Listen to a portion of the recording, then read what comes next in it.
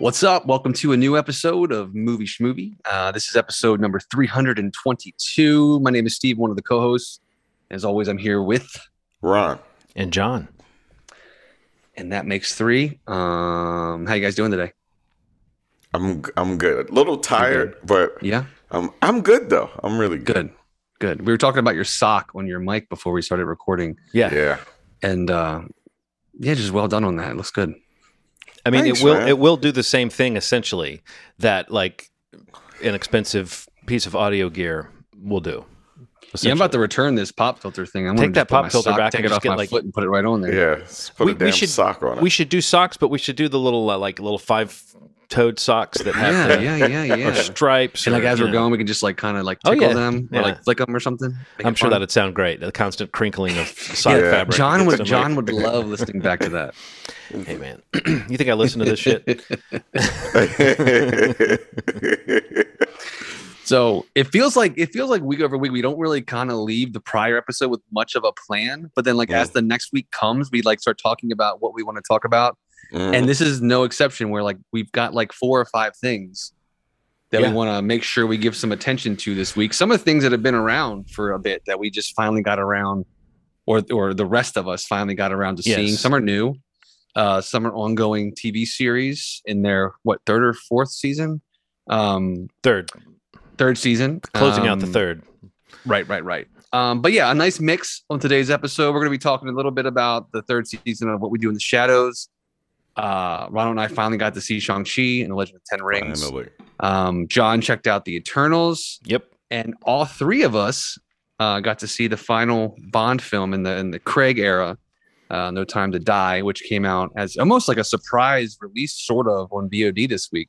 Yeah. Which was pretty fun to look forward to seeing. And we'll get into all those, maybe sort of in that order. I don't know. But what anything come up this week you guys want to mention, news-wise or any kind of exciting? I know, Ronald, you were raving a bit when we started talking off recording about, we talked about the Disney Plus stuff last week a little bit, the day in the Disney Plus day. But yeah, I don't know if we mentioned your excitement. Why don't you bring it up real quick? Yeah, so this was kind of a part of the soft entrance into Disney Plus Day, and it was the announcement that some of the films on Disney Plus will be IMAX enhanced, which means that you'll be able to see the IMAX scenes in their true glory, in the ratio that you were supposed to see them in, as if, we kind of talked about this before, but there are versions of physical media that are a little different than the digital ones. And one of the advantages to getting physical is that some of them have IMAX scenes in them. So you get to see them in the higher ratio. You get to see more image. It creates a kind of a bigger spectrum of things to look at when an action scene is going on. So with the announcement of that, they actually just kind of shadow dropped a bunch of crazy ass, I think it's 13 films total. Right. I had the pleasure of looking at Black Widow this today, and when it gets to an IMAX scene, you know it. The bars that you have expand, and you get to see way more stuff. You get to see the sky, you get to see the ground, you get to see more Scarlett Johansson. I mean, who doesn't want to see more Scarlett Johansson kicking ass? So it's interesting because the argument's always been, it's physical media getting out of here. And if you have an advantage like this is an argument for someone to lean more towards a Disney Plus over buying a physical version. If only 2 or 3 of the MCU movies in the past couple years have an IMAX version physically, you just get Disney Plus, play the monthly fee, and you're seeing these beautiful films with Atmos and Dolby Vision. And it seems like with this enhancement, the picture quality is getting better. So they're working on something, man. They got some little dwarfs in the servers doing some work, banging on. They just have wrenches banging on gear just to make the IMAX work. How do you guys feel about the experience expanding like this? John? I don't have any feelings at all. I mean, I'm sure if I were watching one of those movies, right. and I would notice it, because I mean, I do notice picture quality. I know people that don't seem to notice at all the difference between standard def and HD. They have to be looking at a giant television to admit that it looks different, or that when it's squashed or stretched. I mean, I'm so sensitive to all of that, but there's a general quality level that I will be generally satisfied with. And I think beyond that, to impress me, it would take oh wow, this presentation, I have been in a friend's home when they had a projector and a good screen setup, and it was so bright, it was so perfect and bright, and the resolution looked so beautiful, it looked like a movie theater, and I was like, oh wow, this is a better experience, but it's beyond just that. This is the acceptable level of what I guess I would consider, I guess I don't know, it's which K it is, 4K, 8K, but definitely that Blu-ray quality level. I notice when something dips below that on the televisions that we have here. So I guess I'm not excited necessarily about just the idea that it's there, but I do agree with what you're saying about if they're only going to if these are only going to exist in theaters, and then there's a way to bring that experience into the home theater, and they're not going to do it in physical media, then Disney Plus seems like the perfect place to do this kind of thing, because I mean, this should be the sort of catch-all place for all of that stuff. So, and as far as that visual difference, I think that moment you're talking about, I've felt it. We've all felt it when you're watching something. And I mean, the Nolan Batman films would have IMAX sequences when you just get a bit more information and a bit more immersion. The Mission Impossible movies, I think, do that sometimes too, where it's just. So I think, it definitely has an effect on me. And especially in the theater, that can really have an effect on you if you're looking at it on a good giant screen. As far as it being at home, I'm not as likely to rewatch these movies for the quality. But I will say that I was hoping we would talk about this in some way, because when I was watching the James Bond movie we're going to talk about later, I was thinking this is one of those movies that I can see the kind of Ronald of it all, where it's you might have something that you put on just because it looks great and it sounds great. And so I always think about that more now in light of you, because I'm like, oh yeah, Ronald likes to do that. Ronald likes to just really enjoy that experience, the quality of it. I mean, I think we all do, but I think you seek it out in a way that is different from the way that I so as far as it on paper, am I excited? Not particularly, but I'm sure the next time I watch one of those movies, I'll notice for sure that they've, that it's got, like I said, it's got that scene or two, or maybe a whole movie eventually. Isn't there something that was shot all the way in IMAX? Am I wrong about that? Maybe they were announcing that something was going to be shot in all IMAX or something. I know it's totally expensive. It's cost prohibitive to do. Yeah. But anyway, no. So short answer, not excited about it in theory, but I love it. I love the fact that there's going to be the best quality version, and for whatever kind of cinephiles, people that really want to take advantage of that. It seems silly that it wouldn't be on their service that's designed for this. Yeah, it's an interesting announcement in a lot of ways, from a technical standpoint, also over a streaming platform, but also just the idea that you have to imagine what kind of conversations have had to happen with IMAX to even allow this, because they have a very storied history in terms of what they allow and not allow to be shown in the theater for how long, or on what we mentioned a little bit off camera, what makes its way onto even the physical media that's out there for these filmmakers that really kind of champion IMAX, Nolan.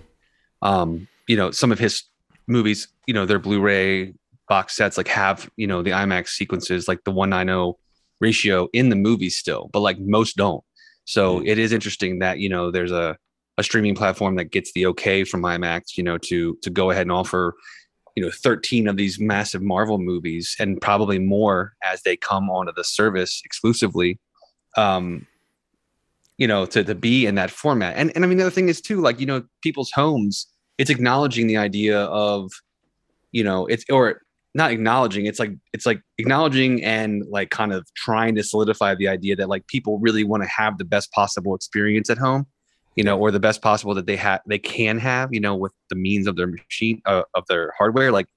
TVs, now are kind of caught up to the fact that they can accommodate this kind of format pretty easily. You have TVs that are in 16:9 now that easily accommodate this 1:9 ratio that IMAX is shot in, and it looks amazing if you have a great TV. Like, you know, I know Ronald does, and I have like a TV that's a really nice TV.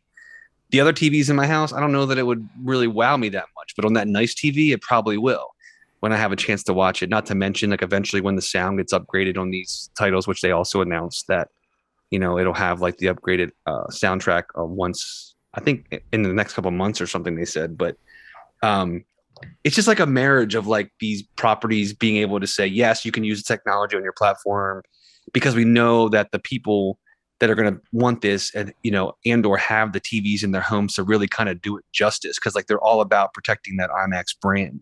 Mm-hmm. So it's like most TVs can accommodate this. And, you know, I think they made a comment about like 26% more like space for the movie on your screen, and that can actually be used now because of TVs being formatted the way they are now versus even 10, 15 years ago.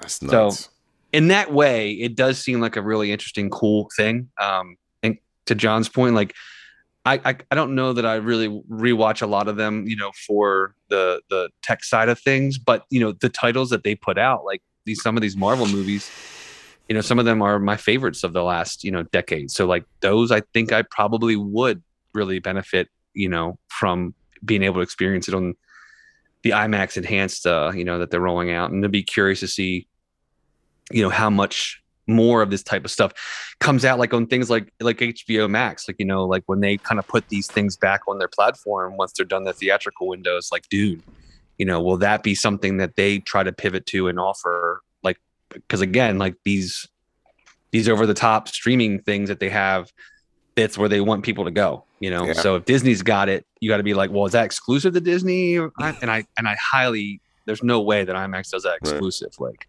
yeah. So now this might be something new that they offer for these movies that we see in theaters that have IMAX, like Dune or like Bond, you know, had some IMAX sequences. Like, it'd be cool that wherever they end up streaming, like that you could see that there too, you know? Yeah. So we'll see how that pans out, but I think it's pretty cool. And yeah, kind of to your point, Steve, just to underline something you were saying there, these are movies you might rewatch anyway. Yeah. For the sheer fun of it. Exactly. So right. For sure. You don't have to just be a big old tech nerd like Ronald. And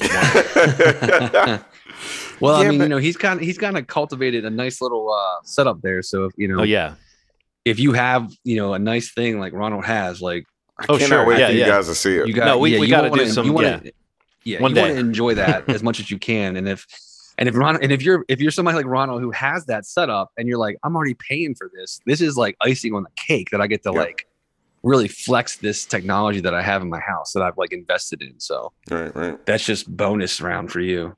But yeah, that's awesome. What are we going to next? You want to talk? I don't know. I forgot what we said. What was next? I think Eternals, just since I'm the only one that saw it. Yeah, because you checked it out. That's right. Yeah. What did you think of Marvel's The Eternals, John? Well, it's funny to do a 30-minute segment in one episode about a critical reaction that has happened before the movie was seen by anybody, and then to come and just share a few quick thoughts about this 2-hour and 40-minute movie. But you guys are hopefully going to see it soon enough, and I don't want to, you know, spoil anything about the movie more so than I should. So I'll talk in broadest strokes possible. Is this a weak entry in the Marvel franchise, you know? And no, it's not. It's not at all. Is this like a falling on its sword kind of movie that we're all going to look away from? I really don't think so. I mean, I just don't think so. I think this movie it reminded me in some ways of Shang-Chi, which we'll talk about in a second because you guys have seen it, in that it had its own fantasy world that it has cultivated, and it feels like it's its own kind of movie. Like, in a strange way, it feels like it is for that slightly more niche audience of people that want to see a big fantasy film that has like a text crawl at the beginning that explains, in the time of this person created this and it was called this. And, you know, like, I think that it feels like a swing for a lot of reasons. And I think once you've all seen it, we can talk about all the different things it does that sets it apart, you know? From a Marvel movie that you've seen before. It does still fit the house style. So I kind of feel like it's 6 of one, half dozen of the other. I kind of want to say both people are wrong. The people that say this movie breaks the mold and that's why it fails, or it tries to do something too different and that's why it fails, or people that say, oh, it's just another movie, it's not that different. I really think it has like core differences in it, interesting ideas, interesting ways of approaching these characters that feel different based on the sort of story that we're dealing with. We're not dealing with relatable Marvel humans right. cracking wise with each other. We're dealing with like gods. And it's like watching gods who have disagreements between them, and it's a drama for them, but for us, it's existence or not, you know? Right. So it's interesting, and I think they stick that landing better than you might expect. I do think the movie has clunky passages. I do think it's one of those movies that on its way to get where it's really going, it kind of farts around a little bit, and kind of like all those criticisms that people want to give to it, I think apply directly to that like first maybe hour. I was engaged. I was enjoying it. But I was feeling like, yeah, this, if I weren't like a fan of fantasy, and if I weren't sitting here wanting to like, show me this new world, tell me this like new layer to this universe, if I weren't sort of high on that, I think I might have been like, oh, when's this movie going to get going? But I didn't have those feelings. I'm trying to imagine. Right. There's so many people that have felt that way about it, though. Lukewarm to negative. And I was expecting, I mean, this was like the first Marvel movie, honestly, I think I've sat down in where I was thinking, this might not be a good movie. I mean, I was instantly going like, no, this is just not the failure that people want to talk about it as. It's definitely like, I mean, again, it's mixed in the way that it'll be interesting for us to kind of pick apart. There'll be parts that work for some and not for others. But as far as like, how do you add a layer to a universe that we spent 20 movies in that none of the characters in those movies know anything about and have ever talked about, you know? How do you add a layer that goes back deeper and farther than what we've seen, and goes out farther and huger than what we've seen, that doesn't change or affect what we've seen? And they did it. Like, there's a whole new wrinkle, there's a whole new side of the MCU that we're going to see, and it did nothing to hurt what came before. Yeah. Okay. And I think that's pretty impressive. I mean, from just a storytelling standpoint, you know how some Marvel movies end and you go, especially when we were leading up to Endgame and Infinity War, like in a Doctor Strange movie comes out and it ends and you go, oh, I can kind of tell the characters that we're going to save for the next Doctor Strange movie. And then I can see how Doctor Strange is now part of this bigger picture. And so a Marvel movie ends and you go, oh, I both see what this movie's universe is, and I see how it would affect other things. And if it's like, if there's a point of success in a Marvel movie of it ending and you going, I can't wait to see how the characters we know react to this shit. How like some of them may already know. I mean, that's the interesting thing about this. We may find that some people in the MCU already knew about Eternals and what they were doing, and some might not. And it seems like a thing Nick Fury would have had a file on or something, you know? So it does seem like they can get it integrated pretty quickly, or they could not. This is existing outside the MCU. It could be a little while before we really have to see it double back and relate. Oh, wow. I'd be up for an Eternals 2, definitely, but I could also see how they could say, we don't need to do another Eternals 2. We just gave you like 10 new characters that we can now interact and follow and pop up, and especially as they get more cosmic with some of the Captain Marvel and the Guardians stuff. So yeah, I mean, is this in my top 5? I don't think so. Is this in my bottom 5? Marvel, definitely not. Wow. So okay, I had a lot of fun with it, and I think a good sign is my son and I walked out of it talking about, like, buzzing on the ideas, like, oh, what does this mean about this, and what does this mean about this? And then he went to a slumber party that night, not a slumber party, a sleepover, and they went to see it again. And he was like all about it, and his friend loved it, and the dad who took him loved it. And I was like, you know, maybe this movie is going to connect with like genre fans in a way that it didn't with critics. And that'll be kind of my last statement I'll make, is that sometimes you read reviews, and I'm not saying this is the case. You mentioned this last time, Ronald. There are a lot of just audience members that came out of this movie going, meh. So this might be a meh movie for a lot of people, because, like I said, those stodgy, sluggish sections, they could put a hurt on your desire to sit through this and hang in there. But like, I kind of think this is one of those movies where you'll read critics talking about how incoherent and boring it is, and then you watch it and you go, no, it's not incoherent. They explain everything, and everything that's on screen is motivated by something.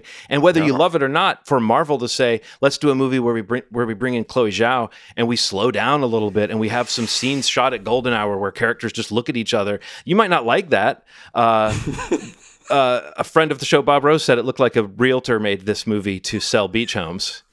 And I think that's fair of a certain percentage of the movie, but that's like such a small percentage of what's going on in this movie. This movie both has that Marvel fun you're hoping for and something slightly different. So in a weird way, maybe it won't please large groups of people, but I could see certain groups of people really digging on just what this movie has to offer. So yeah, critics this might be one that goes not over their heads, but just misses their sweet spot. It doesn't have the sort of snarky, like letting you off the hook easy if you think this comic book shit is goofy stuff. This movie does not operate in that realm. It has wisecracks, but it really wants you to take it on the most sincere level of storytelling. So, okay. Yeah. So I guess it's a pretty hard. I dug it, but I definitely think that taking it apart with you guys will be a fun conversation to have whenever that occurs. Yeah. So if it's within 45 days, if they go about a 45-day window, December 20th is the day it'll come out. If it goes by the Shang-Chi one, it'll be January 11th.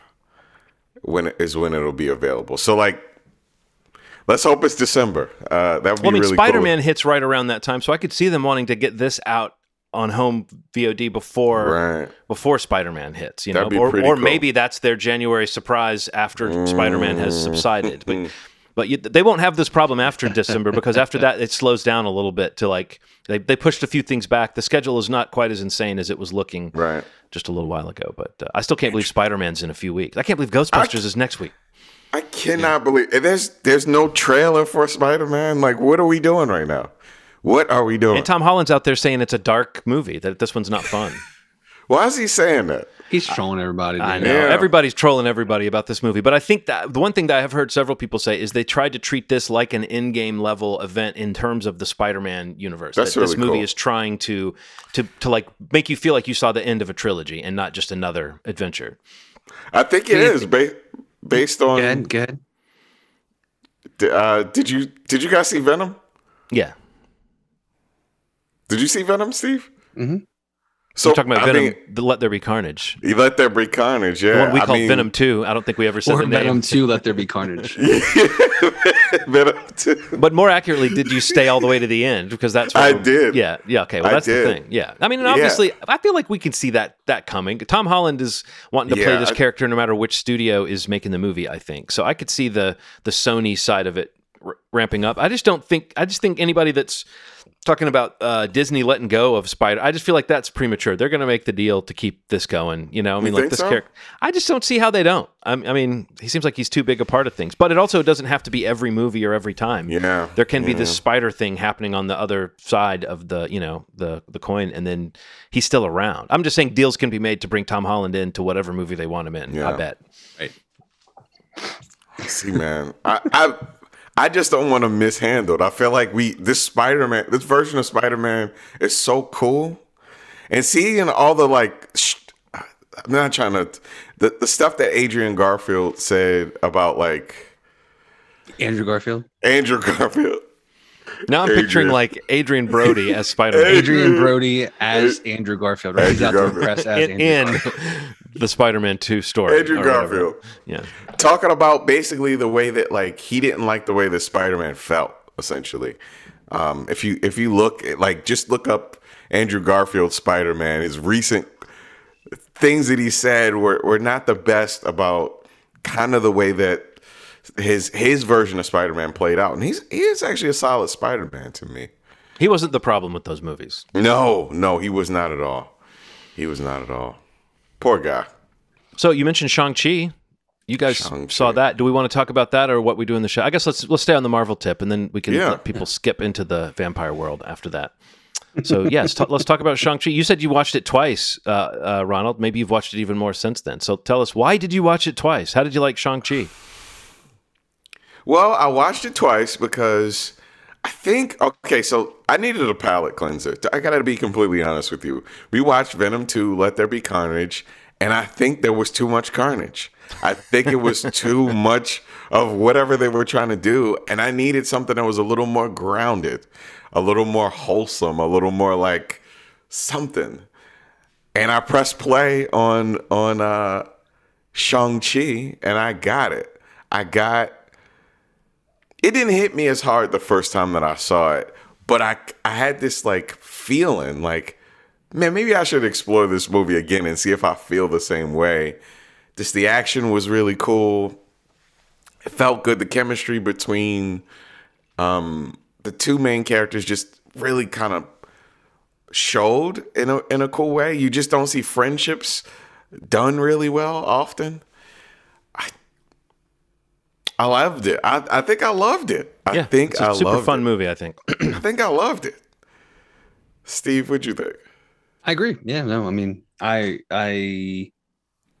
watched it with Aaron, and I was immediately sold on Simu as Shang-Chi, and I think and my only exposure to him was really through the Kim's Convenience that Aaron always watched, and I always liked him, and I like his presence on social media. It seems like a really great guy, and you're just like happy to see this happening to a person like that.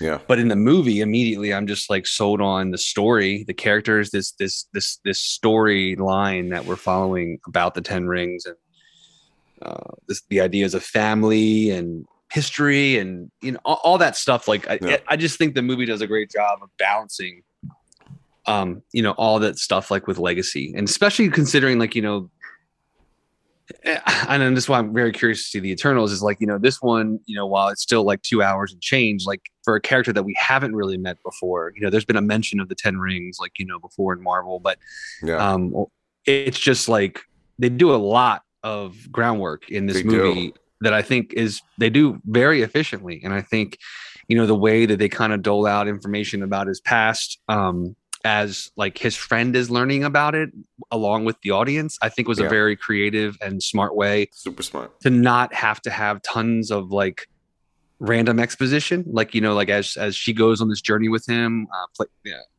played by Aquafina, she's like learning stuff as the audience does. So she's kind of like, we're with her that whole way through. I kind of agree with you. I really do think I don't know why I was surprised, because I'd heard nothing but like very positive things about it from everybody that I like, know, and especially whose opinion I value highly. Like, but it just played really well. And I think that, in that, the final 20 minutes or so, I was like so pumped up for everything that was happening. Like I was so into. Part of it honestly feels like, I was thinking about this, like a part of it feels like I've just wanted to like see one of these movies in a long time that like really got me emotionally attached to like a finale.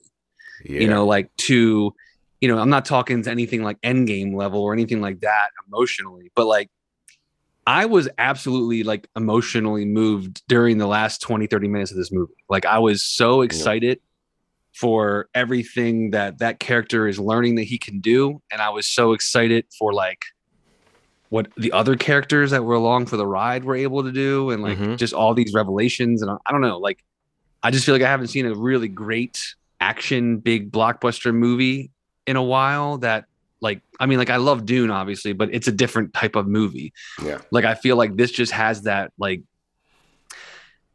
I don't even know, like just that climax. It is like a rah, like cheering moment. Like I feel like I cheered out loud, like, watching it with Aaron, when, the last couple minutes of the movie, like it's just, it felt really good to watch this movie is what I guess I'm trying to say. Like, I love Marvel movies. I love seeing new characters in these Marvel movies.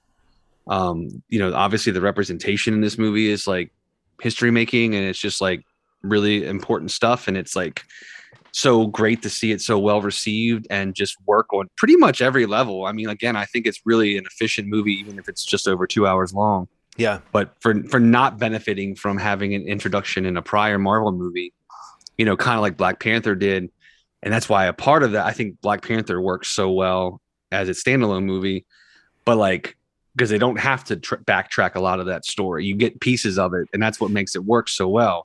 Where I think this one, most people that, don't know who Shang-Chi is. And it's like, you just jump right in and you're not even learning about him for the first 10-15 minutes of the movie. You're learning about somebody else. Yeah. But that person is responsible or partly responsible for who Shang-Chi is. And I think that's what makes the movie work so well. I don't know. I do agree. Like, I kind of loved it. And I mean, yeah, the more I thought about it, I mean, like, I don't I'm know. so glad where you guys falls. saw it and enjoyed it, because when I saw it Yeah. and couldn't talk to you guys about it, Yeah. it was extremely painful because it really does it does that thing that we like for these Marvel movies to do. It gets you goosed, it gets you excited. Yeah, I was about like goosebumps. Like I had Yeah. goosebumps a couple times. Like Yeah. some of the sequences work so well. And again, like I think it's just like great casting. I think he's like, he's perfect for the role. Yes. And he like just embodies everything that they're trying to sell this character as, I think, in the movie. And they just pull off the task of like immediately wanting to see him in more Marvel movies. Yep. And I want to see more of the character with other characters, et cetera, et cetera. You want to see him bounce off of people, right? Right. Yes, man. And another thing that I really loved that maybe I thought about this when I watched the new Dexter. Maybe we could talk about that. If it doesn't step on the toes of any of the previous stuff. I love that. I love it. Mm-hmm. You know how we were talking about how like Halloween Kills for some people steps on the toes of a lot of the ideas that were presented to them in this whole mythology of a character. Right. They took something that a lot of people could have said was one of the weirder parts of the MCU and embraced it and turned it into one of the coolest storylines in Shang-Chi. Like it's a cool thing what they're doing. I really love that there's this like admiration and appreciation for the old school, MCU, and then kind of the change that happened when it became a little bigger. Yeah. It's not like none of this stuff matters. And then after this point, this isn't a real thing. And they're like, no, this happened. This is a real thing. We're embracing it. And we can turn it on its head if it needs to be. But don't shit on it like it was a bad choice, Right. I don't know. I think that's really cool. Well, they can make good on those choices with future stuff, but with something like Shang-Chi, it's cool to see a movie that really kind of does it in one complete package that, like you said, Yes. Steve, introduces a character and deals with that origin stuff in an organic way. Because it feels self-contained as an action-adventure fantasy film, and where they go in the end feels like that could be the climax to something. It doesn't have to be setting you up. And so I think the way that the origin feeds into it is just like it blurs the line between comic book origin story and just backstory of a character. And I think that even a movie like Doctor Strange that we all enjoyed does feel more like an origin story mixed in with some action scenes. Whereas this or the Black Panther movie, which again, you're right, Steve, the Black Panther got introduced to us before his movie, but his origin was still, the movie was what revealed to us like his real story. So like, I think they can do this, like just leaping in with both feet into this other world, this world that we haven't seen yet. And the way that it's both smaller than and bigger than what we've seen before, I think that it's just clever that they can do that. I mean, I guess they can do that anytime they want, as long as they're going off to some new land that's kind of untouched by what we've seen before. So I do think this is an exciting way for them to move forward, and it does feel oddly respectful. Like there's some extra bonus scenes, obviously, in any Marvel movie if you stick around. And I thought I got a real charge out of just seeing like, oh shit, Shang-Chi is now like playing in this level with these other characters that are going to be very interested in what he can do and how he can help them. And that's cool. That's really, really cool that they can do all that in one movie. Yeah. Did you guys get moved by the fight scenes like I did? Remember I told you I actually got choked up? Like there's the early fight scene with the scaffolding and in and out of the building. I got so involved in that I was like, oh my God, I'm getting emotional at a fight scene because it was the coolest thing. And I think at that point it was I hadn't seen anything that cool, that big for over a year. So that's kind of what I was getting at before. It was like, it's been a while since I really felt like I like that emotional attachment to like a big action movie. Yeah. Especially like a comic book movie, which we all are big fans of. But I mean, like that sequence in general, like that stands out, like, especially in that sequence when he gets back in the side and he's like fighting that like master assassin. That's the part. Yes. And there's that. I got overwhelmed by it. That like animated face on the billboard. Yeah. I'm getting a little like goosebumps talking about it. Like that is such an amazing, just cool blocked and choreographed sequence. Mm-hmm. It looks like you're watching like a moving painting or something, or like a comic book cell or something. Like it's amazing. It was pretty amazing. What did it for me was the first scene, the bus scene. Oh yeah, and I think it was because we just saw a stripped down movie in Nobody, which was very like amped up craziness that had an amazing bus scene. I was about to say, which bus scene is better, Nobody or Shang-Chi? Oh, that's a good question. Jeez. But okay, this is what I liked about that scene. It felt like the director was like, this is what I could do. I could have 3 things happening at once. They don't seem related. And I'm going to make this all work in a way that doesn't feel like it's cutting away from the action. So the fight starts, the kid starts recording, and he's commentating.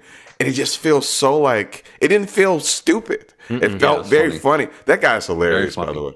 Very funny. It was done so well. My brain was like, "What is this?" Like, it almost felt like this was the pitch when they went into the meeting. They're like, "Look, this is Shang-Chi, and this is how I want to introduce him." Yeah, that's the pitch. You get on the table and you're like demonstrating this scene. That's how you make somebody want to see this movie. Yeah, and that's an interesting point you just made about that. Like, it's a small funny part in that bus sequence, like the live stream that's happening. But like, if you think about the implications to the world, like they acknowledge a world in like a post-snap world. They acknowledge, where we are in the MCU, and like the idea that this like, funny guy who's live streaming, who took a couple martial arts classes, like that line cracks me so up. Good. But that is the world's introduction to a new Marvel hero. Yeah, man. Like, people, when he goes, to that Fight Club thing, like they're calling him Busboy. Like, they know who he is. Across the world. Yes. And that's like a cool, innovative way to say, like, in 2021 or whatever year that is, this is a quick way to introduce a new Marvel hero to the world, is through a live stream on TikTok or whatever the heck he was on. And and immediately it worked, because immediately he's recognized as such. So good. It was great. Yeah, man. Yeah. So I mean, there's so many great sequences in the movie, and I think like the fight between him and his father, like towards the end of the film. Yeah. Man, it's really good. Fucking amazing. It's so good. And the stakes are there. The emotional stakes feel earned and genuine, and you don't really want to see the dad die, like whatever he's into. You don't really want to see, he's not really a villain in your mind. He's just misguided. Yeah. So it's an emotional fight.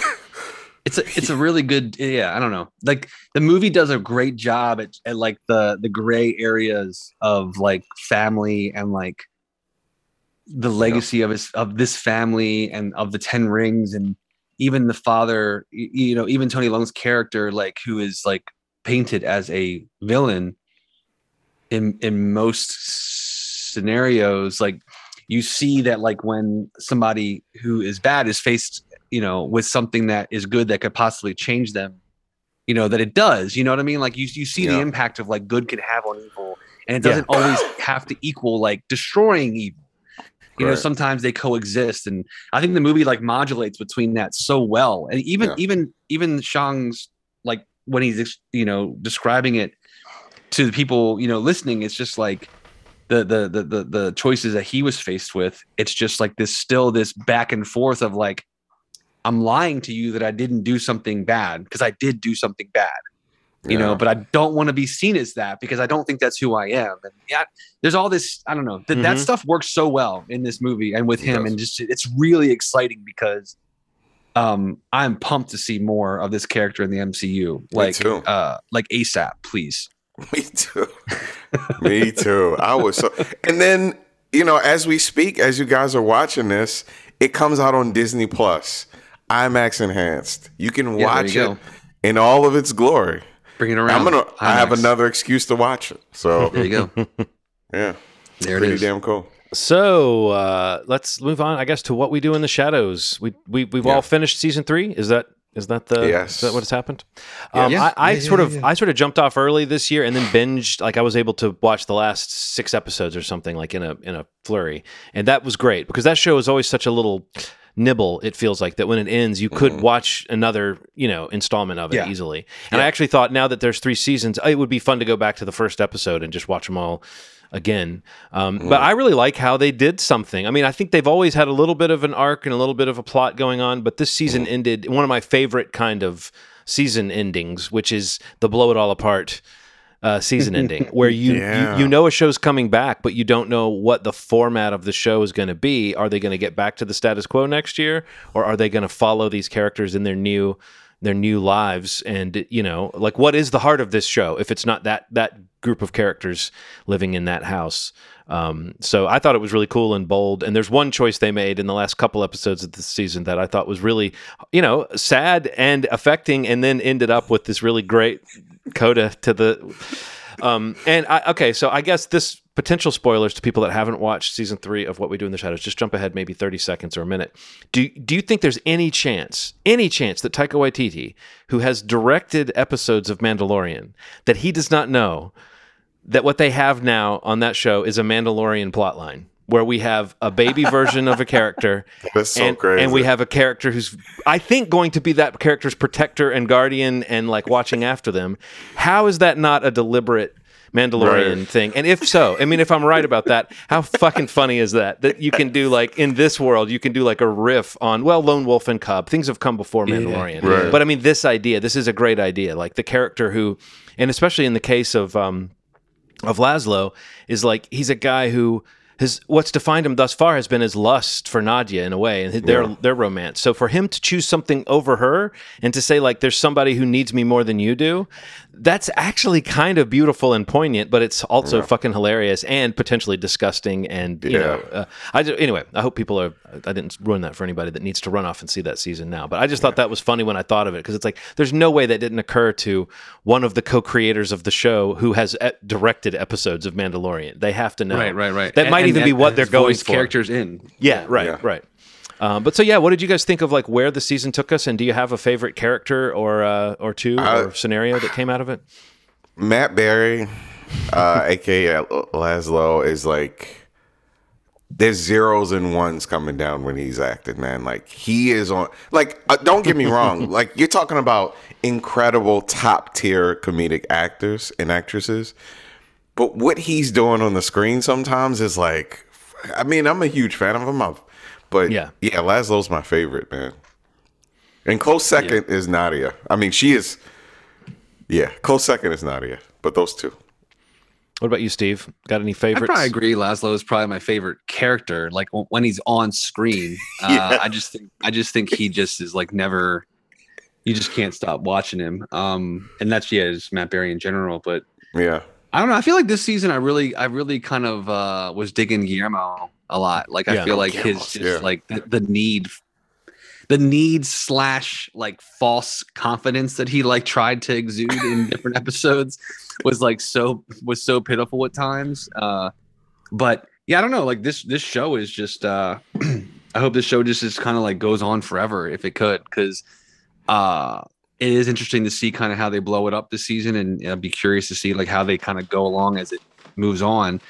But it just kind of feels like it's like in this pocket right now where it just could do really anything it wants with the characters and make it weird or make it different and introduce new things. And I think they're trying to obviously make the world of the show a lot bigger than what we've been watching for 3 seasons. So I think it's pretty smart to kind of send 2 of the 3, I guess, into different areas of the world where other characters from the What We Do in the Shadows verse are, including Taika.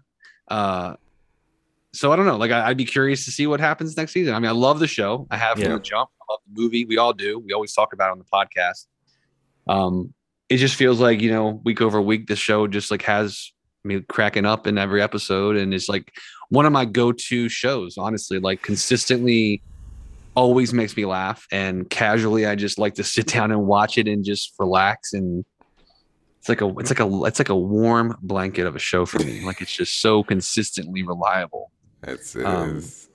And they make great use of guest stars too. Like when they bring somebody in, it's usually like somebody great, and often it's a meta thing. Like there's an actor playing themselves this year that's really funny, but even just the people they bring in that aren't playing themselves, that are just here for a little bit part. And sometimes it's a character they've referred to in the past, and you finally see them. And then sometimes it's it's somebody that I don't know. It's like like you said, Steve. The world of the show keeps getting bigger. The way that they handle things, and I like that. Like that they do go through characters. They do kill people and get rid of things to make you realize that things are happening. But they also seem to know when we've got somebody in, like Kristen Schaal is sort of a non-full cast member, but definitely a big part of the show that was really successful, and she's always great. I guess I'm going to give a little bit of love just in terms of thinking about this season. I thought this was a really great season for Nandor, the Relentless. I just thought he, maybe especially in the back half of the show, just had some really, I mean, that guy's demeanor and energy is so funny that he's supposed to be like this great warrior, and he's this lurking presence, but he's this soft, sort of lost person who needs needs so much help from Guillermo. And then I think, I can't have this conversation and not mention how funny Colin Robinson is, just as a concept and just as a perfect marriage of that guy actor and a role that just defines, like, takes it's like a comment on his comic energy as well as a character. The fact that he's this type of nebbishy guy who bores people. I just love that notion, the different ways they've gone into it, of like how you can be an energy draining person. I love that. Yeah. And the topics he goes into and the way he does it. I don't know if you've been watching Curb Your Enthusiasm, but this last week they had a concept of, like, at a dinner party, who needs to be in the middle, because you can't have like a bore sitting in the middle of the table at a dinner party. Yeah. And I think actually, Ronald, they kind of connected it to like the stand-up idea of middling, and because they were talking about being a good middle for the party. It's kind of the same thing. But like just the concept of like what is funny about a bore, and like how do filmmakers let you know that by showing you what they think a bore is, that it's something relatable. I think Colin Rob, just that idea of like, you'd almost rather have your blood sucked out of your body as your life force ebbed away than have somebody just talk you to death about some topic you don't give a shit about. So no, that's just really clever stuff. Yeah, it is one of truly the funniest, like, high concept sitcoms I've ever seen. But right now, it's definitely one of the best sitcoms on television. I mean, no doubt, it's just working at a higher level than a lot of the others in terms of the kind of comedy it's going for. But it still gets a good fart joke in when it needs to. It does, man. Such a good show. So creative. I love the bit, like, with I don't even know what the characters' names were, but like the two that they leave at the house that they rented out as the Airbnb, like to survive off of the renters. Like, goddamn, so fucking funny. Yeah. And so today, you know what I mean? Like, everybody wants to stay at a themed Airbnb until you actually become a victim of vampires. Yeah. Oh, and also Cree Summers, man. I got to mention Cree Summers, A Different World. She's done hundreds of cartoon characters. A great character this season, man. Like, I just, what they did this season is really a testament to great writing and evolution of a show. It's crazy. Can I mention somebody who works on this show who is like a total rock star? One of the executive producers is a woman named Stephanie Robinson. Have you guys ever like caught that name or followed what she's done? No. She is. Well, I'll just name the 3 shows that I've seen her credit on, and you'll get what I'm saying. She has written key episodes of Atlanta, What We Do in the Shadows, and Fargo. Wow. She's a fucking, I mean, it's like, I'm like waiting to see like what's that show she's going to create, but it's just a name I saw. And I've been trying to do that lately, of like, when I see a name of a writer on an episode I like, especially if I've seen him as a producer too, see what projects they work on. And it's like, oh wow, she's been involved in like literally 3 of the best things I've ever seen. So, and the episode of Atlanta that she wrote, I believe she's the one that wrote the one with the barber, where Paperboy's trying to get his haircut. I think that's episodes. her. I think that's her. Oh man, we might have to like reach out to her and see if we could talk to her. I mean, honestly, Stephanie Robinson, I'm sure she might be a listener. Man, let's hit us up. But anyway, it's one of those. That might be a fun topic for an episode at some point. Like who are sort of the secret rock stars of entertainment right now? Yeah. Anyway, Stephanie Robinson. This is and she was involved. I think her involvement with What We Do in the Shadows has increased with each year, as far as like she was a writer and now she's a producer, an executive producer. But I might be getting that twisted. She may have always been involved at the higher levels. But yeah, cool. Shout out to Stephanie Robinson. Okay, well, bring it home here, guys. Let's talk about No Time to Die. Do we have time to talk about No Time to Die? I think so. We do. Let's talk about it minute for minute. We're going to do 2 hours and 43 minutes of talk about this movie. We're just going to like live stream, watch it with you guys. Right. Yep. Twitter watch party right now. Pop up. Yeah, man. No Time to Die. Daniel Craig's last Bond film. This is his fifth, right? He did 5. Is that right? Casino, Quantum, Skyfall, Spectre. Yeah. So 5. I guess as a blanket statement in general, I love Daniel Craig as James Bond. Yes. Okay. I'm not the biggest Bond fan in general. Like I feel like I definitely came late to the Bond movies. I don't feel like growing up anybody in my orbit really was like a huge Bond fan. Like parents and uncle, like older adults, like, that would have been of that time of like the Dalton or Connery era.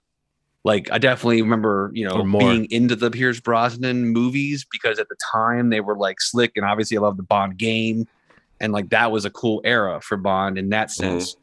But I feel like Daniel Craig becoming James Bond really is what pulled me into the franchise more, because I really liked him as an actor before he was James Bond, and like I guess the series has kind of like modulated between different flavors of what a James Bond movie can be. And for the most part, they've worked for me. But I think ultimately this one in general to me feels like it's somehow captured like a mix of all of the Bond movies that he's done.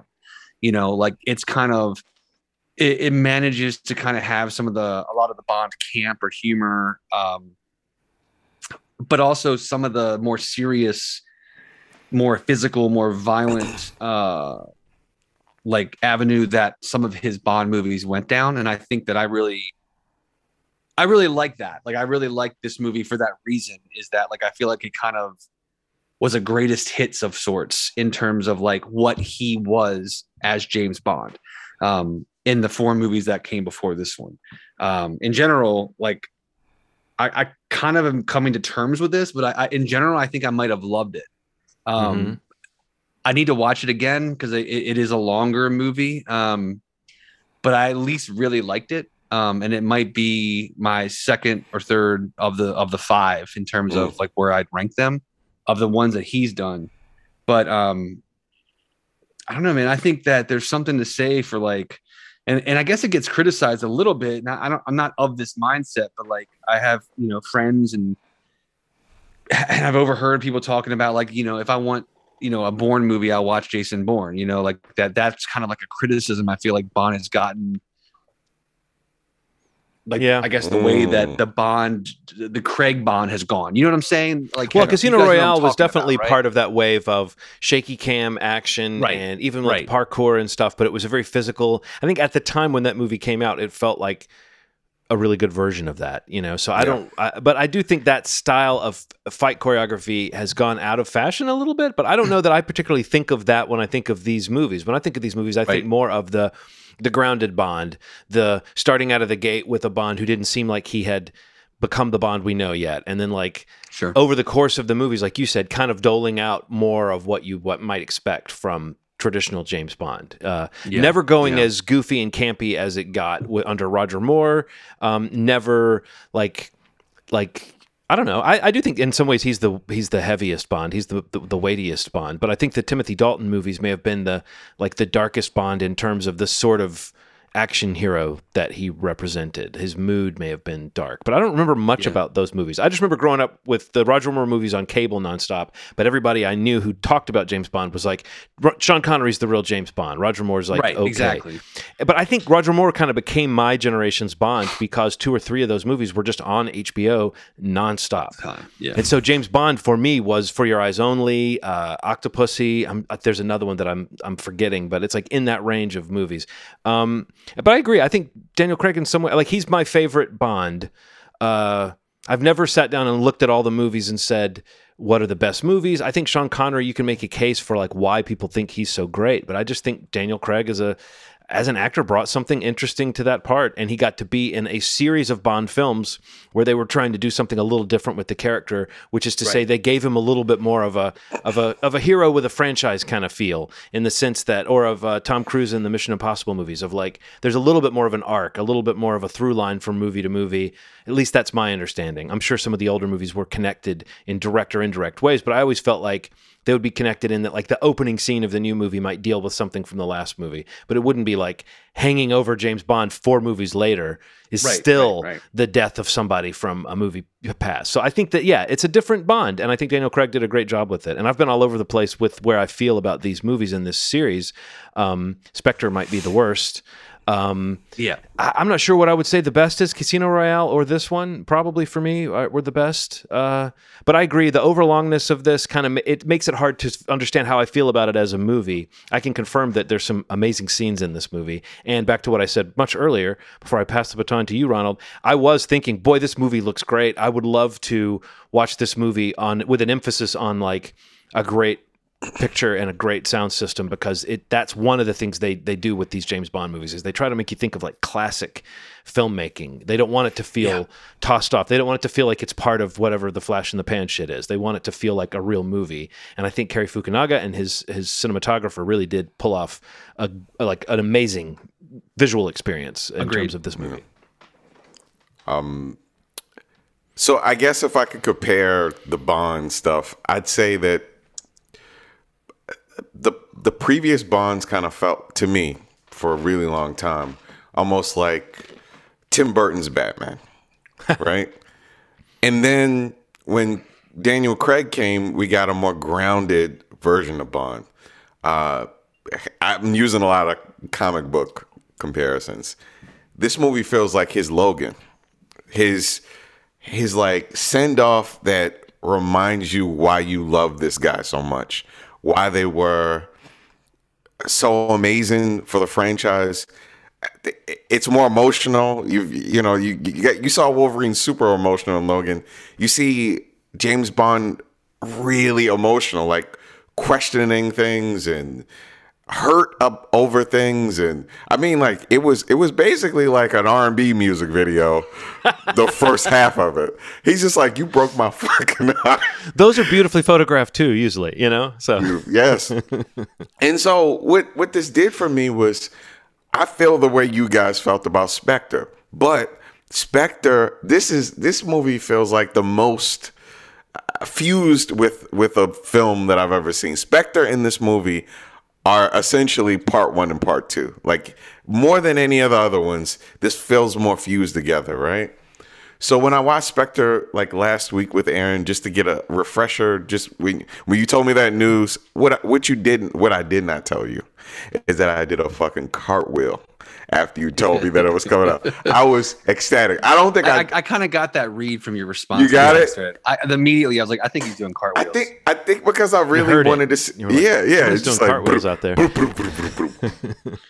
So I was fucking ecstatic. So, I was like, man, Spectre was weird, but I liked it a little more the second time watching it. But when I watched it with No Time to Die, it felt different. It felt different than I thought that it would. I was like, this movie's okay. But then when you figure out how it connects to this movie and everything that happens, and James losing so much, I was going to say that again. He lost so much in this film.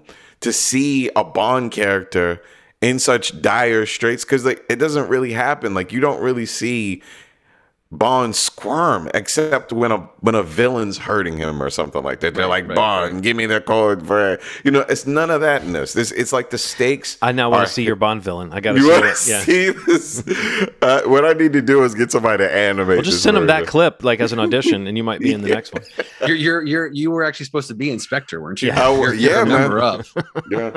I was in the meeting when Batista's character killed that guy. I was supposed to go, oh shit. That was it. I have a new standard for if a meeting went well for me, and it's like, oh, I didn't get killed that way, then this meeting went pretty well for me. Can you imagine just speaking up like, man, I think we should get some more overtime, and a guy comes in. Guy comes walking in, and he stands behind me just long enough that I'm like, wait, is he guarding me, or is he? No, he's not. He's not here to help. No. God, but Batista brutal. was my favorite thing about Spectre. Oh, so fucking that good. Fight scene on the train was great. I really did feel like it was sluggish, and I don't know that I needed a James Bond franchise or a quintilogy, whatever this is, to like tie itself together like this. I feel like Christoph Waltz, like I love him, and I also think sometimes he's really hammy, and I feel like great choice for Blofeld in a way, but I don't know. I just didn't have that much attachment to like what they would do with Blofeld. So to me, I think certain aspects of Spectre work for their sheer spectacle. No pun intended at all, I swear. Their sheer spectacle. But as far as like thinking, like comparing it to these other movies, you know, there was points watching it where I felt drab. You know, when a movie makes you feel drab and you're like, what am I doing with my life? Why am I watching this? You know, these are long movies. I did not realize how long the James Bond movies, but that was like 2.5 hours, and this was 2:40. I watched Spectre for the first time watching this one as well, but because I kind of knew that I needed to catch up on what they were doing with Blofeld. But yeah, it definitely was like, you know, not a horrible movie, but I was like, oh, how did James Bond fans feel? Like if you are bought into this franchise and a movie comes out and it's just only so-so, that's got to leave people with kind of a funny mood. And then they had to hang out in that mood for years waiting for this movie to come out. So I'm sure that Bond fans, like diehards, I could totally imagine that this movie is, you know, good news for them because it does all the things you said, Ronald. It feels like it's trying to give us something we don't normally get in this series, which is a real, if you want to call it a send-off or a capper or a conclusion or whatever you want to say, this movie's really doing something that both feels like you can already see how this movie is setting up other characters that could totally, you know, be the future now that Daniel Craig has left the franchise. But it also, if you never see these characters again, I think they did a good job of wrapping things up, which I just don't think a James Bond movie usually feels that way at the end, you know, like something ended. Related to that, everything you said about Christoph Waltz, I will put for Rami Malek. Oh my God, yes. You could put a fucking wet pillow there instead of him with a pistol going in and doing everything he did, and I would have been better off. I don't know what he was doing in this film. I don't know what accent he had that changed 15 times. I don't know how somehow a woman that's older than him played somebody. I don't understand how any of that made any sense. Like, how did they tried to age him like they were, get out of here. And what was the thing with the pillow? I know you just said about a wet pillow, but you made me think of a part of the movie. There was a part of the movie where he throws the pillow up in the air. What was that about? I think he was just saying, you move too crazy. No sudden moves. Okay, but it was a weird way to do it because he had that pillow by that table. It just got me to thinking, did he go like, well, for my little, like he's going on a talk show and he's going to demonstrate how to cook something. He's like, well, I've got to have my pillow ready right here for this little thing. I just thought that was a funny thing to think of a villain would do, is like, I got to have my demonstration pillow that I bring out to the table. They were essentially in like a silo, which the bullets could have ricocheted off. That's not a thing that my brain would have ever thought. Like, if you throw this in the air and there's a little kid and him and these people, none of those bullets went anywhere. I don't think this guy was mentally well, though, Ronald. Okay. Yeah. He had a poison farm. You're absolutely right. You're right. A beautiful futuristic poison farm. But yeah. I like his lair. His lair felt very old school. James cool, Bond. Man. Yeah, it's cool. Yeah. He's interesting. Like, without a doubt, Rami or Safin, the character. Rami. Okay. Rami Malek. He's not from Earth. Is he good or? I don't know. I don't Steve. think. I don't think he doesn't. Steve. He's not for me. Are you talking about in general or just in this movie or in general? At all. I'm sorry to this man. I don't know him. I mean, that's how I feel about him. I'm sure he's a nice guy. Like, I'm down with Rom. Like, I'm not. No, I don't have anything against him, but I'm with you. I'm with you on that. Because the more I think about it, like watching the movie, you know, there were two things that stood out to me, and I don't know that I really, if I'm going to nitpick the movie, I really like this movie a lot. Me too. Yeah, I don't think we're here to nitpick it. Is it Léa Seydoux? Léa Seydoux, yeah. I don't really think that she was very good in the movie either. See, I liked her. I think if there's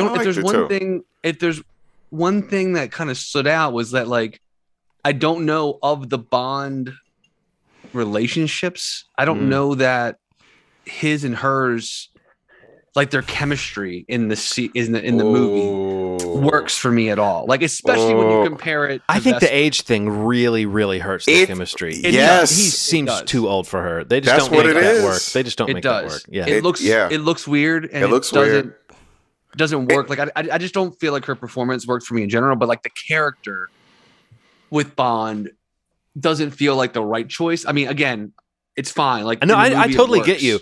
I felt like it was almost arbitrary that it's like, this is the romance they're going to go out on, because it doesn't seem like it really is that much of a click. Like, they didn't click that well. They had kind of average Bond chemistry for this sort of, our lives just were threatened and we lived. Now let's have sex wherever we are on, whatever kind of transport we're on. That's like a James Bond thing. But, like, I agree 100% about that. That, like, the chemistry wasn't really there. I liked her, and maybe I was kind of taken with how gorgeous she is.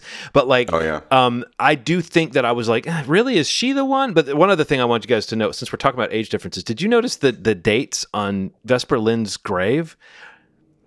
Born in 1983. Died in 2006. Aaron pointed that out. So she was 23? She was supposed to be 23. That just then it made me think, did she go off the grid at 23 and people thought she was dead, or then I got to just two in my head about it. But I was like, it seems like you would skew the age in the other direction. You would try to make it seem less weird rather than more weird with just whatever fictional age you give this character. Maybe Eva Green had something in her contract that says you got to say I was 23. Aaron pointed that out immediately. She's like, he has a thing for really young women. Yeah. Well, I mean, we know that, but it's weird now in 2021 to see them just depict that without commentary. What was really interesting, you say that, but then, like, Moneypenny and him in a scene, a lot of chemistry. Him and Nomi, even. Oh my God! Like, I was like, Jesus Christ! Whoa! Like, you know, so she's an interesting one. She's an interesting note to imagine following. She's intense in a cool way. When they were in Jamaica and they first started interacting, and then also the other agent, from Knives Out, right? Oh my God, she's amazing. I love her. Great in it. So good. That fight scene.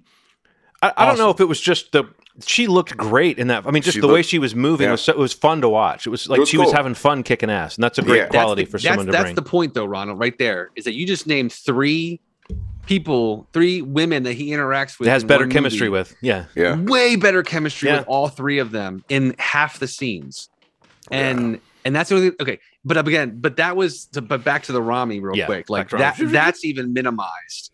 Because I think the Rami, like, really is the biggest issue of the movie for me. Like, I really don't think I like him. Like, and I think something went wrong with Bohemian Rhapsody, where, like, all of a sudden he's like this amazing actor. He's the guy. And he's the guy. Like, everything he's done since then he's been very weird and not good in. Yeah. And that's the only thing, like, with this being Craig's last Bond, like, that villain being you know, having the impact that he has on the Craig Bondverse, like, it kind of is a little bit of a letdown, because I don't think he's a very good villain, and I don't think even his performance as that villain is good. Can I give you a swap? I'm going to swap. I would love you to. Felix.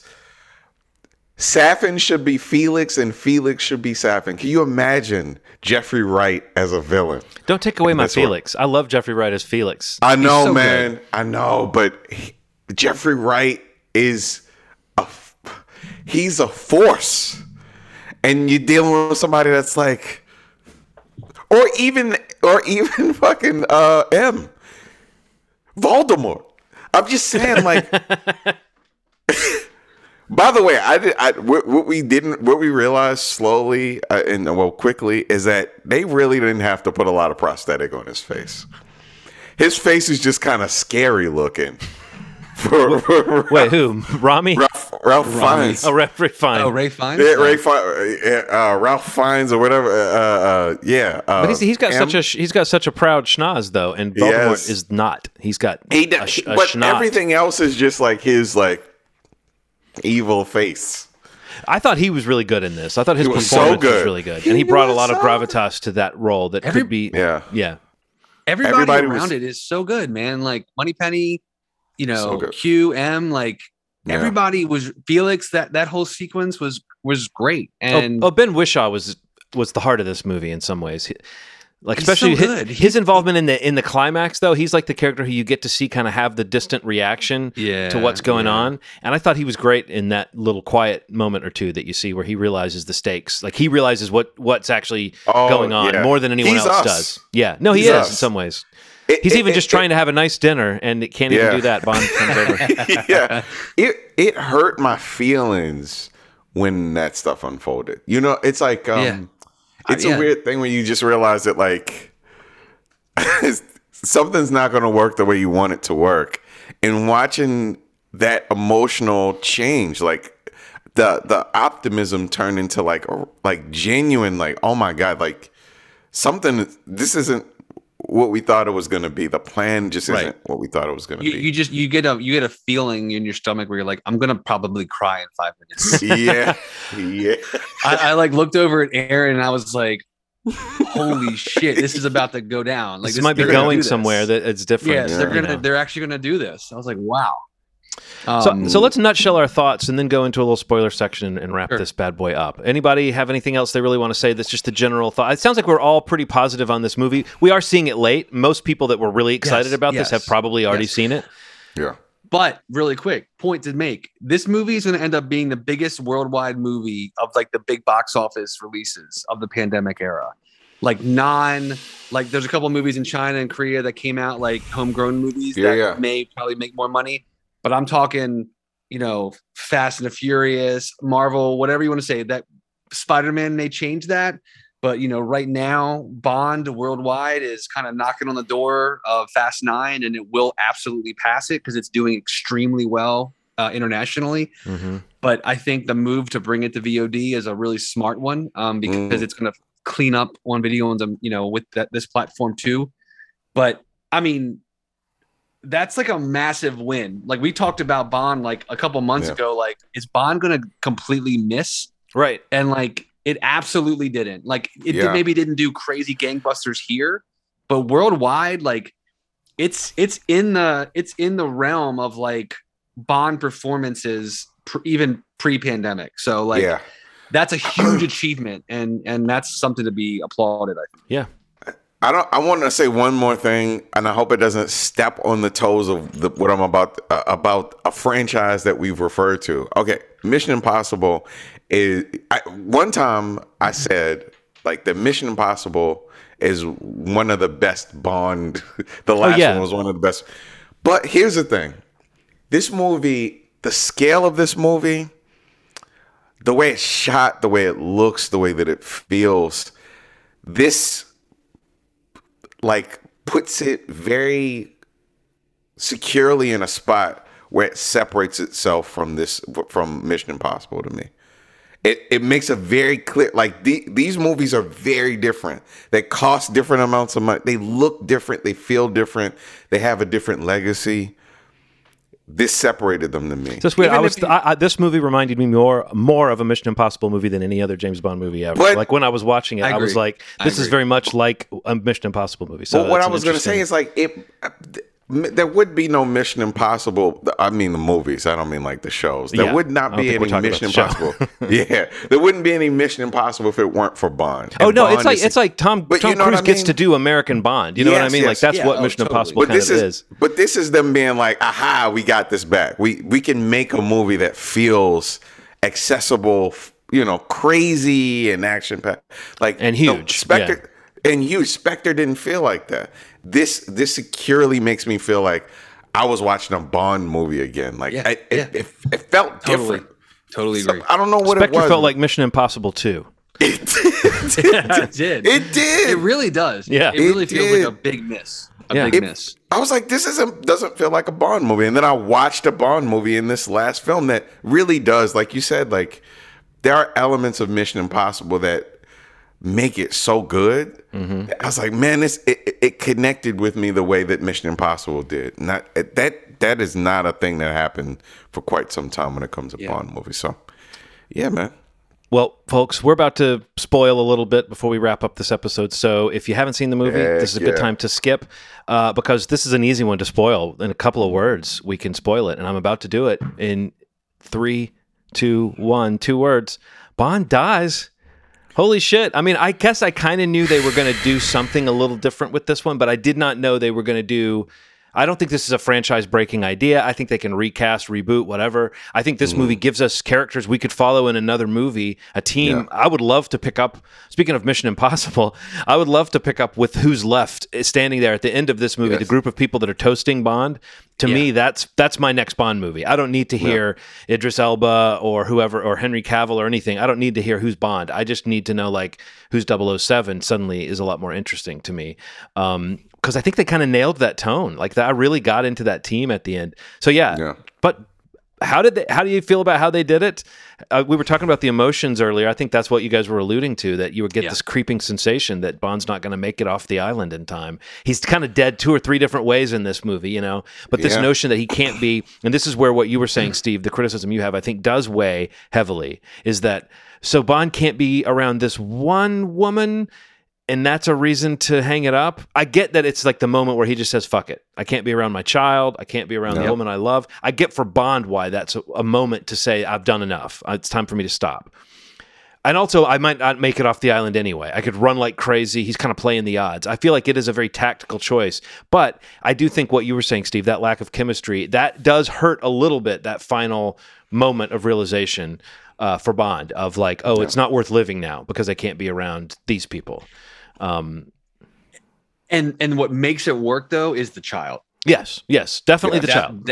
That's what makes it hit for me. But because we may have just seen him develop hope because of this child. Like they didn't make that a huge part of the movie, but you see it in his face that maybe this is the first time James has felt like he had something worth saving and worth like hanging up his jacket and like going home to kind of. So. Yeah, and also there's like a practical idea behind his love for this woman. Like, I think sometimes when you think about love as a concept, you're like, oh, every time I see her, I'm gonna, it's like hard. But I think that true love is a lot more practical. It feels a lot more like, I'm not trying to say that it has no chemistry. I'm not saying that, but like, whatever this version of love that he's found through this relationship, this is maybe what a real James Bond would have felt. It's like, it's not, I'm not throwing this person all over the place and having sex all over the place. Sure, it started like that, but now when I see her 5 years later, I feel the same way that I did 5 years ago.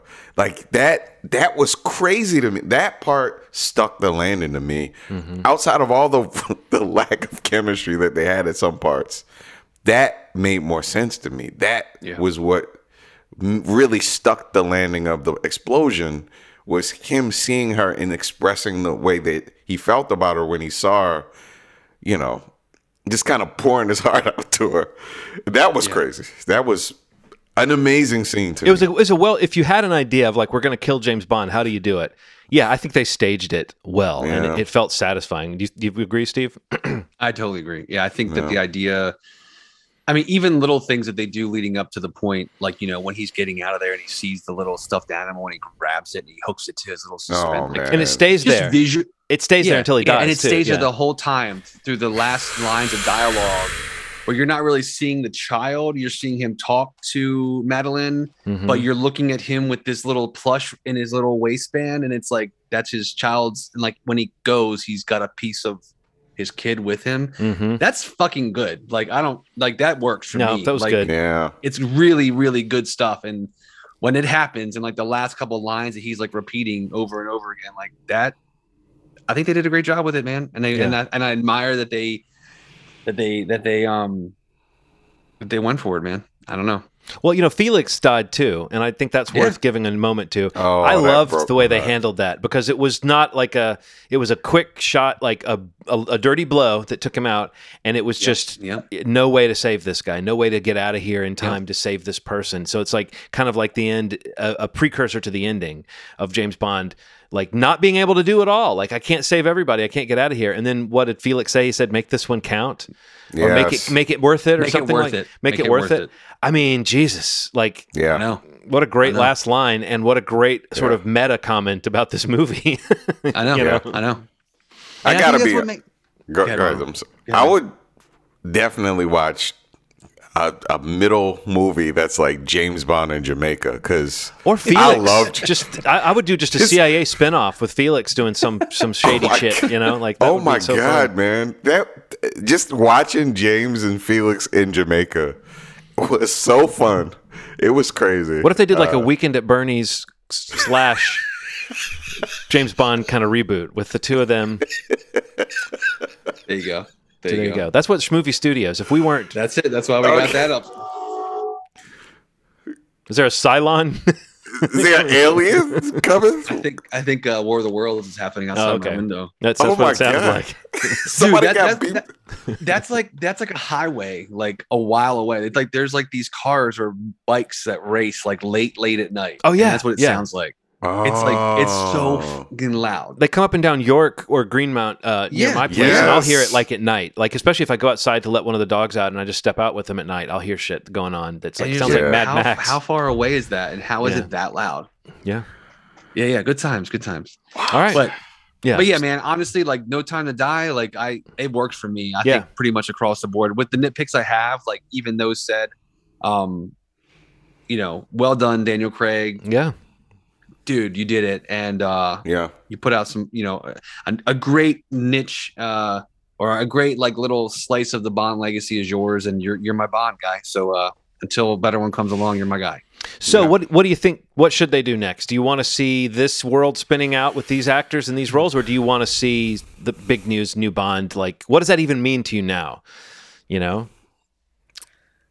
I'd like a Nomi movie. I'd like a movie with Paddington and Nomi and Voldemort trying to save the world. I mean, Yeah. you say that, and I would absolutely watch that movie. I don't think that's what's going to happen for Yeah. their franchise. Yeah. What I it think seemed like they want- were doing was putting in Rory Kinnear as like a new M. Like this movie seemed Right, like it was a right. baton passing moment because Tanner got to do a little bit a more. lot. Yeah. And I was like, oh, is that just because they want to say we love Tanner, let's give Tanner more to do, or was this a sign of like Tanner can get in there because he and Nomi had like a moment or two together that felt like, oh, this is the team, this is the group now. Yeah. So are they not going to spin that character off? That feels like a no brainer to me. But maybe there's just not enough of an enthusiasm behind it to do that. The Bond franchise kind of works in mysterious ways. So Yeah. Yeah, I hope I she's think- at least involved. I think. Yeah, I don't know. I don't know what they do. I don't know. Like, because in today's IP world, it's like. you got to have James Bond, Right. Like Yeah. they're going to reboot this entire franchise. If they're going to reboot this entire franchise and have a James Bond, if that's the approach, like they're going to want like a big, some sort of big announcement, big name, big publicity swirl over who can be James Bond, or whether it's a man or a woman or if they change it, whether it's Nomi or something like they got to make it the franchise, or 007 is the franchise if they pivot away from a Bond movie. right? Yeah. Like they did a little bit of that in this movie, like talking about the 007 of it all. And like, there's some good jokes in the movie with that, but like, it would be, I don't know. It's like, they're very, very protective of this franchise, and they know it's a perennial, thing where like they, in a perfect world, it's $1 billion franchise. Mhm. And I'm very curious. I really don't know what they're going to do. I mean, there's so many conversations about, her being the new Bond, and then it's like, what? She's not the new Bond. Like they're talking about, like, she's not the new Bond. She's just a new 007 in the movie, which makes me feel like they want to reboot the franchise. Yeah. Like that Right. they want to start a younger Bond that can be a Bond for decades to come. Mm. And if they do that, I'd be looking for someone, who is a younger character or younger actor rather, not like maybe in their, I don't know, early 30s or something like that. Yeah. that could do it for 20 years easily or Yeah. 25 years, but I don't know. We'll see, man. I don't know. But this one was a good, to me, it was a great send off. And I'm actually really excited to watch it again. Me too. Yeah, I think I'm going to watch it with the fam after watching it by myself. Yeah. It's good. It's a good watch. It's a good watch. All right, man. I think that's it. I think that's it. Yeah. So moviesmovie.com is the website. The YouTube channel is actually youtube.com/moviesmovie podcast. We have all been mistaken for so long that we assumed we had the /movie. And apparently a gentleman who's been around for 15 years, who has 1 subscriber and I think 3 or 4 videos. But you know what? More power to you. Maybe we can talk and we can make some changes. But our YouTube that you should be finding is /movie podcast. And we'll link that properly now, probably. We will link that properly on our main website. But if you go to the main website, you can jump into any of the social media sites, all the podcast platforms. You can find the episodes if you want the audio version. If you like the video, again, youtube.com/moviesmovie podcast. You can subscribe and make sure you hit the bell to get the notifications when new podcasts come out every Friday. That's the goal. And that's what we've been able to do for the last basically 20 months, which is amazing. Yeah. Crazy. Any ideas for next week, guys? Anything jumping out to you? I mean, I did have one idea. I got to come up with something. Lean in. Thanksgiving's coming up, so it's a little secret. Got it. And then we need to. Oh, that's interesting. That's interesting. Mm-hmm. I like how you kind of turned it on its. Yeah. I like that. Well, I mean, then it opens the door for us to. Well, that might be a little too preemptive. I don't know. Well, I'll twist your arm. We'll feel it out. We'll see how it goes. Yeah. Again, though, we'll probably come up with 5 more movies to talk about next week. Yeah. Yes. We'll say we have nothing, and then we'll have a lot to squeeze in. But that's fine. That's a cool problem to have. I'm sure maybe we'll talk about Red Notice. That comes out today on Netflix. Red Notice. Big Rock. Ryan Reynolds, Gal Gadot movie. That's a big one. So maybe we can talk about that as a starting point. Woohoo! Yeah, who knows? Crazy. Guys, calm down. Don't get so excited. Okay, you guys both look too excited. Everybody's clamoring for more Red Notice coverage from us. I know. Yeah. I know. All right. Thank you for listening. We'll see you next week. As always, you've made our day. Thanks. Bye.